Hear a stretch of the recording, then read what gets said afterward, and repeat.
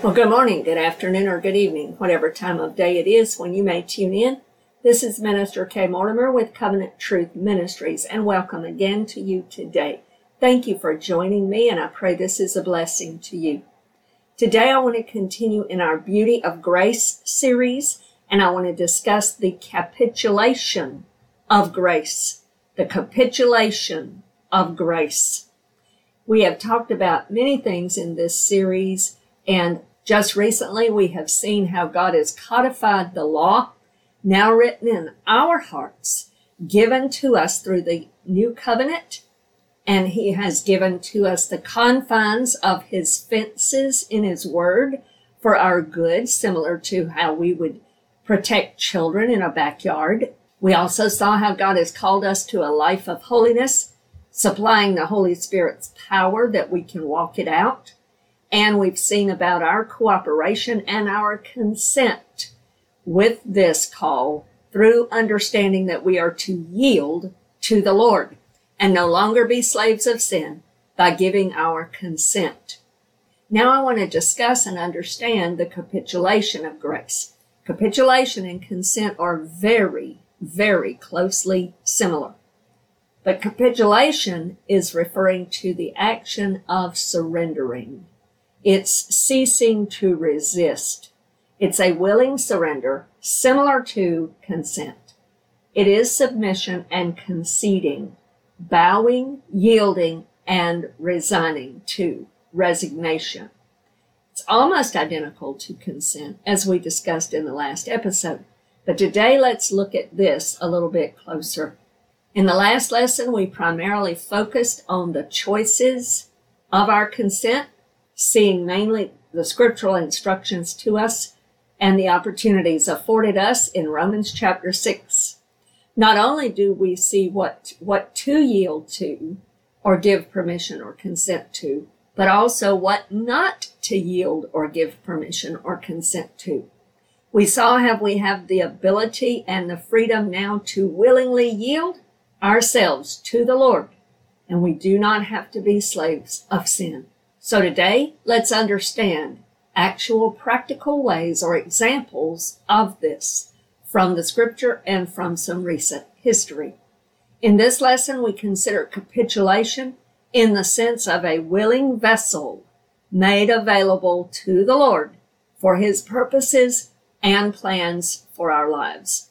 My throat is a little bit scratchy, so I do apologize for that. I've been hoarse the last few days, so I'm trusting my throat is coming back.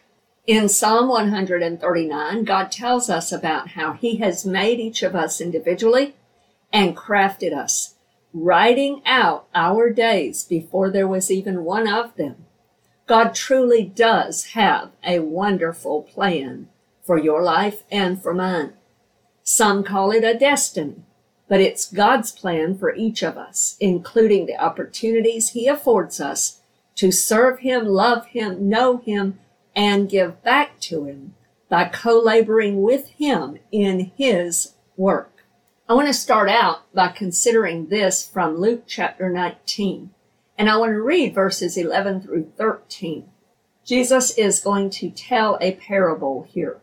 Verse 11 says this, "Now as they heard these things, He spoke another parable, because He was near Jerusalem, and because they thought the kingdom of God would appear immediately. Therefore He said, a certain nobleman went into a far country to receive for himself a kingdom and to return. So he called 10 of his servants, delivered to them 10 minas, and said to them, do business till I come." So here, Jesus is introducing and about to tell them this parable of the minas, which is all about stewardship. It's all about being faithful to use and work with what we have been given. We've discussed this many times in several episodes earlier. But now I want to look at the motives and the self-surrender or capitulation needed and rewarded when it is given willingly. Let's examine the character and aspects of such a surrender and the person who yields in this way. First of all, it takes submission to the Lord's authority, to the work of the Holy Spirit, allowing Him to decide, allowing Him to lead and guide us, like the GPS, God's prompting spirit, that we talked about in a much earlier episode. It requires submission and surrender to His Lordship. Remember, we talked about the confines of His Word in recent lessons. Capitulation, in its definition, means no longer resisting the authority, but in full and willing yielding and surrender. It's making ourselves a willing vessel for the Lord, remembering He is the potter. He makes the vessels as He wishes. I want to direct you to a few scriptures. First, I'll just mention Jeremiah chapter 18. In Jeremiah chapter 18, Jeremiah was instructed by the Lord to go to the potter's house, and God was going to teach him and show him something there, and He did. And Jeremiah records that for us in Jeremiah 18. And he saw how the potter was making a vessel, and then he made it differently. And he had the right to make the vessel as he chose to make the vessel. In Isaiah chapter 64, verse 8, it says this, "But now, O Lord, you are our Father, we are the clay, and you our potter, and all we are the work of your hands." In Romans chapter 9, verse 19 through 24, Paul writes this, "You will say to me then, why does he still find fault? For who has resisted his will? But indeed, O man, who are you to reply against God? Will the thing formed say to him who formed it, why have you made me like this? Does not the potter have power over the clay from the same lump to make one vessel for honor and another for dishonor? What if God, wanting to show His wrath and to make His power known, endured with much long suffering the vessels of wrath prepared for destruction, and that He might make known the riches of His glory on the vessels of mercy, which He had prepared beforehand for glory, even us whom He called, not of the Jews only, but also of the Gentiles." So here we see some references to the potter. The potter is the one who gets to decide the vessel he wants to make, the size of it, the kind of it, its purpose, its usage, and whether it's right or not. And he can remake it as he needs to. The potter makes the vessels into what he wishes, and they are his masterpiece. We capitulate because we trust Him and submit, honoring and respecting His authority, reverencing and remembering, recognizing that He is the potter and we are the clay in His hand. Second, we open ourselves up to be used by God. The character of those who become these willing vessels who capitulate to the leading of the Holy Spirit and the direction the Lord wants us to go are those who will open themselves up to be used by God and to be known by Him. We listen for His voice and hear His voice and not follow the voice of any other. We follow His voice. In John chapter 10, let's read a few verses 1 through 6 and verse 14 through 16. "Most assuredly I say to you, he who does not enter the sheepfold by the door, but climbs up some other way, the same is a thief and a robber. But he who enters by the door is the shepherd of the sheep. To him the doorkeeper opens, and the sheep hear his voice, and he calls his own sheep by name and leads them out. And when he brings out his own sheep, he goes before them, and the sheep follow him, for they know his voice. Yet they will by no means follow a stranger, but will flee from him, for they do not know the voice of strangers." Jesus used this illustration, but they did not understand the things which He spoke to them.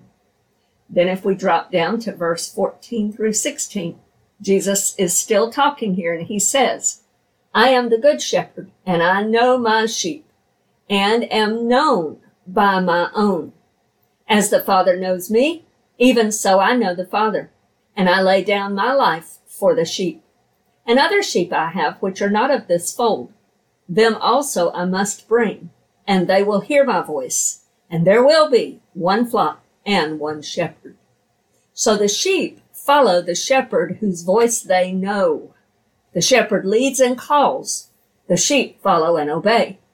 The safest place for any sheep to be is as close to the shepherd as possible. Let me repeat that, because that is applicable to every situation and to every one of us today. Beloved friend, the safest place for you and for me to always be is as close as possible to our shepherd. Don't try to play around with the fringes. Don't try to play around with the things of the world. Don't try to drift off from him. Stay close to him. Follow and obey. Stay near him. Know his voice.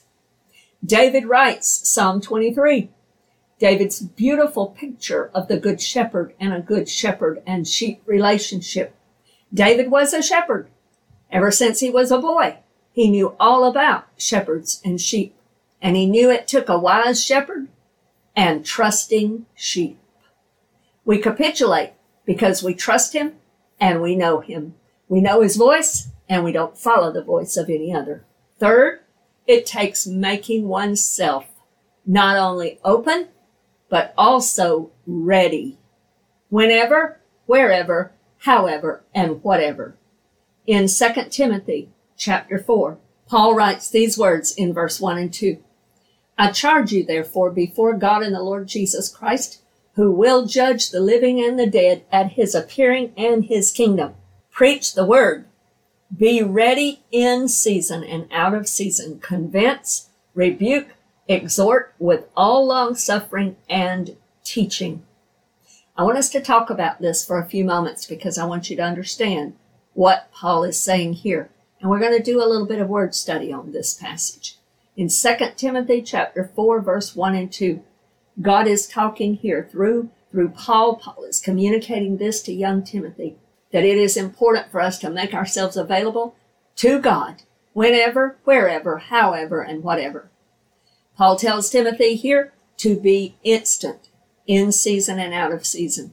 He tells him to preach the word. He tells him to be ready for use immediately. That word instant is talking about being ready for use immediately. Ready and prepared for immediate use or action at any time. So Paul gives young Timothy some critical instructions here. Preach the word, the logos, the whole of Scripture, every line, every precept, every item, every verse. Do not skip it. Don't try to cut it up. Don't try to ignore pieces or passages. It's the Old Testament and the New Testament. As a matter of fact, in Paul's day, the only logos at that time was what we call the Old Testament, the Hebrew Scriptures, the Tanakh. And Paul is telling Timothy, you preach, you herald, you be like a public crier. You herald and proclaim, publish and broadcast, announce openly and publicly, announce as doctrine. Proclaim it all over the place, every chance you have. The Logos, the entirety of the Word of God. It also comes with a sense or suggestion of its authority, urgency, and importance to be listened to and obeyed. Paul says you carry the gospel. You carry the truth of the Word of God. You preach, announce, proclaim, broadcast, and publicly display and publicly proclaim it. The Word of the living God, the entirety of it. Beloved friends, some today are denying the whole of Scripture. Run away from them. Get away from them. You be a Berean and you study the Scriptures to see if what you are listening to is right, and you stand true to God's Word. Don't listen to those who are ignoring parts of God's Word or telling you that all of it is not important. The Bible talks about line upon line, precept upon precept. God has appointed every single word, and it is important. Be a student of the entirety of God's word and be ready to proclaim it, to announce it, to broadcast it with a sense and an urgency of its authority and its importance to be listened to and obeyed. Then Paul tells him, be ready, stand present, stand by, be at hand, be ready, in season and out of season. This is talking about when it's opportune, when it's convenient, and when it's not. At any time, at all times, be ready. Whether it's on your planned agenda for the day or not, you be ready. You be ready in case you meet up with someone in a restaurant or in a store and they need your prayer or they need Jesus, and you talk with them and you ask them about Jesus and begin to share the gospel or witness to them. And you need to take maybe extra time to explain that to them and to bring them to Jesus. And yeah, it might make you later in getting home, or it might make you have to call your friend when you get in the car and say, I'm sorry, I'll be there as soon as I can, or whatever the case may be. That's what Paul is saying here. You be ready when it's convenient for you and when it's not. Whenever the Lord will lead you, whenever the Lord gives you opportunity, don't miss them. Seize every opportunity that God gives you, is what Paul is saying to Timothy. And sometimes it's going to be convenient for you, and sometimes it's not. But you be God's willing vessel, available to him at any time, at all times, whenever, wherever, however, and whatever he wants you to do. And he says this, you need to be a willing vessel to preach the word of God, to proclaim it, herald it, publish it, but not only that, to convince. He says to reprove or to bring them to proof, to test them, to expose to them, to convict them. And it's not that you're the Holy Spirit convicting them of their own sin. But what he's talking about here is you preach the word with its boldness and its authority so that you are putting it to proof. You're showing them confidently Jesus is the Messiah and he is the only way of salvation. There is no other name under heaven whereby men can be saved. And you are putting that to the proof, and you are showing them and exposing that to them in such a way that you're refuting all other lies and barriers that may have been erected prior to your conversation with them. So he says, convince them. Then he says, rebuke. In other words, there are times when you must admonish them strongly. You must correct them or charge them. In other words, they may start trying to say that there's many ways to God. You've got to refute that, and you've got to rebuke that. You've got to say, no, I'm sorry, and you do it in love. Yes, you do. You don't get into arguments and futile wranglings with people, but you must stand for what is right. And you say, no, I'm sorry. The authority of Scripture holds, and there is no other way of salvation. There is only one God. Hear, O Israel, the Lord our God, the Lord is one. There is only one. And his name is Yeshua the Messiah, God the Son, God the Father, God the Son, and God the Holy Spirit. One God, manifest in three persons. Paul tells Timothy, exhort. In other words, invite them. Call them near. Summon them. Invite them to come to Jesus.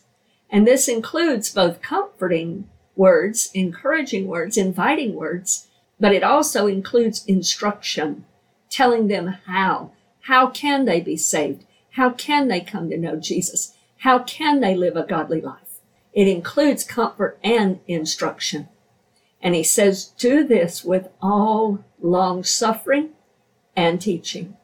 In other words, in putting up with one another, staying the course, suffering long and doing it as unto the Lord, and with teaching, being able to communicate well the doctrine, sound doctrine, correct and sound doctrine, making sure you stay put and teach, exhort, rebuke with the whole counsel of God, the entirety of God's word, the Logos, sound doctrine. And he's fixing to warn young Timothy, beginning in verse 3 and forward, that there's coming a time, which I believe we are living in now, where people are not going to be willing and desirous to hear sound doctrine. They want to hear what tickles their ears. They want to hear what will make them feel good and what will let them be comforted. Beloved friend, I'm not called to make you feel good if you're on your way to hell.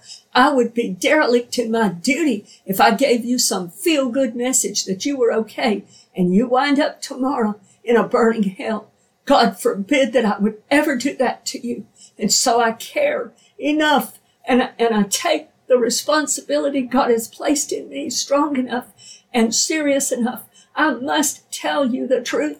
And if you are on your way to hell, you must repent. You must repent. I call and invite you to repent right now. Turn around. Stop going that direction. The bridge is out and you are going to find utter destruction at the end of that. Don't go that way.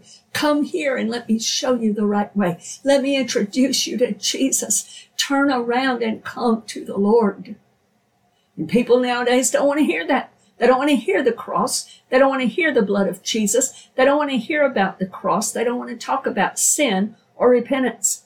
But I'm sorry, beloved friend, that's the truth of the gospel. And if you're on your way, I think if I were in a car that was headed toward a cliff and I was going to face immediate, sudden, and final destruction, I would appreciate somebody warning me and somebody saying, don't keep going this direction, because if you do, you'll regret it, but it'll be too late. Turn around, turn and come to safety. And so that's what Paul is saying, Timothy, you must do, because there's coming a time when people don't want to hear that. But you still preach the word. Paul's words to Timothy are, that doesn't matter. Those days are coming, Timothy, but that doesn't matter to you. You stay put and you teach the truth, even if you're the only one.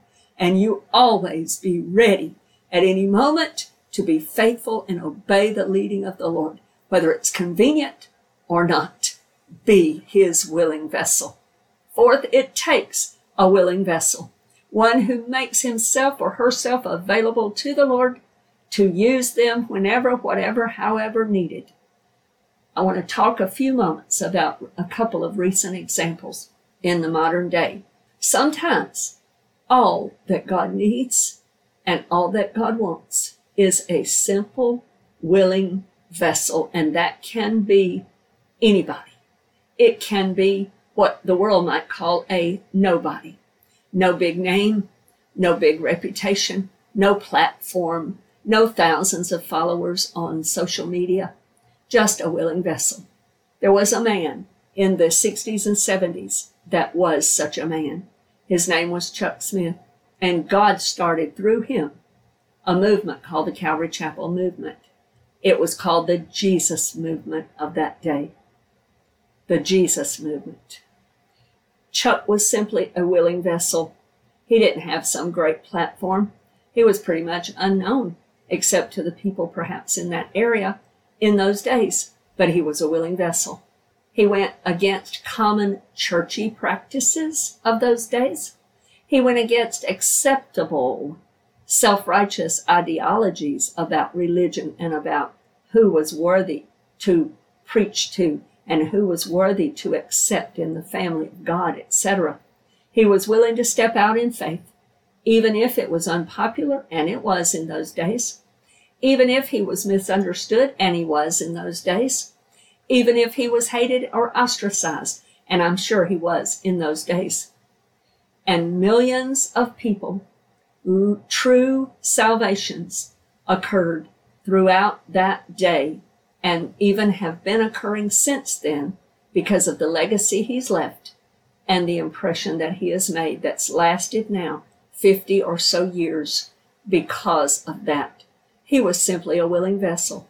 He was used by God to bring about a real revival among a bunch of hippies, among a bunch of druggies that the organized or self-religious, self-righteous crowd had given up on and said, nope, they're not worthy. They're too sinful. And yet, Chuck said, Lord, I'm willing to do what you would have me to do. And all Jesus needed was a willing vessel. And he found a willing vessel in Pastor Chuck Smith. And he began a mighty movement. And there are many souls that have been saved today. And there are many families that have been blessed today because of the Jesus movement and have been enjoying a legacy of faith because of that. I know my husband and I were very, very powerfully touched in those days, and it was real to us. I have a sincere respect and appreciation for a willing vessel that Chuck Smith became in the hand of the Lord. And the Lord did a powerful, powerful work from one person in Southern California who said yes to the Lord, who capitulated and said, I'm a willing vessel. Use me however you want me to be used. I want to give you one example from my own life, and I don't consider myself in any way some great example because I'm just like everybody else. We're all sinful. We all still have our fleshly natures. We all are still works in progress, very much so. But I'll never forget this episode and this event that happened, and the Lord taught me a lot about that then. And one of the things he really honed in on me was that all he needed was a willing vessel. On this particular Sunday morning, I was getting ready for our church service and getting about ready to leave our house and so forth. And I happened to just look online to the weather and to, I think, Facebook or email or something like that, just checking a couple of things as I was waiting on my husband and we were getting ready to walk out the door. On that morning, there was an Amber Alert of a child that had been kidnapped a couple of hours from where we were living at the time. And it was a 2-year-old child, and that they had said that the perpetrator was considered armed and dangerous. It was a very serious situation. And they had told a similar direction of where this vehicle that he was in was last seen. And it was on a road that was near our home. And so immediately after I read the Amber Alert, the Spirit of the Lord spoke to me and told me to pray because that person was near to us, was in the nearby vicinity. So I prayed exactly at the leading of the Lord. I took the time right then, I stopped and I prayed before the Lord, and I prayed what he told me to pray. I prayed according to the leading of the Lord. Well, we get ready and we get in the car and we take off. Well, along that particular road, we were coming up and there was a vehicle exactly like described in the Amber Alert. And there were 6 or 7 cop cars and patrol cars circled around that vehicle. And so we went on to church, and I knew though when I rode by, I knew in my spirit, I went, that's it. That's that child. So we went on to church, and we had some law enforcement people that were a part of our church at that time, and they had heard about this, and they knew that this was, in fact, that vehicle, that child, and that perpetrator. And the child had been found safe and sound, and the perpetrator was being arrested and would be brought to justice. Now, all God needed, that's not to say anything about me, other than the fact that God taught me the importance during that episode of simply being a willing vessel at any moment, at any time, whether it's convenient or not, to be ready and instant in season, to just simply say, yes, Lord, to capitulate and to say, you're the potter, I'm the clay, you're the one who controls the reins. I'll do what you want me to do to the best of my ability whenever you speak to me. And so sometimes that's all that God is looking for, is a simple, willing vessel who will say, yes, Lord, I'll do it. I'll be the one. That's all that was needed at that moment.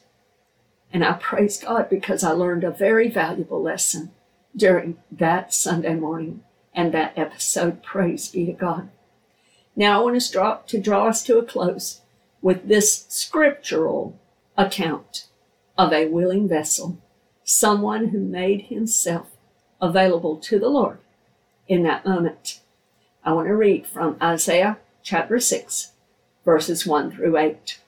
In Isaiah chapter 6, verse 1, it says this: In the year that King Uzziah died, I saw the Lord sitting on a throne, high and lifted up, and the train of his robe filled the temple. Above it stood seraphim. Each one had 6 wings. With 2 he covered his face, with 2 he covered his feet, and with 2 he flew. And one cried to another and said, Holy, holy, holy is the Lord of hosts. The whole earth is full of his glory.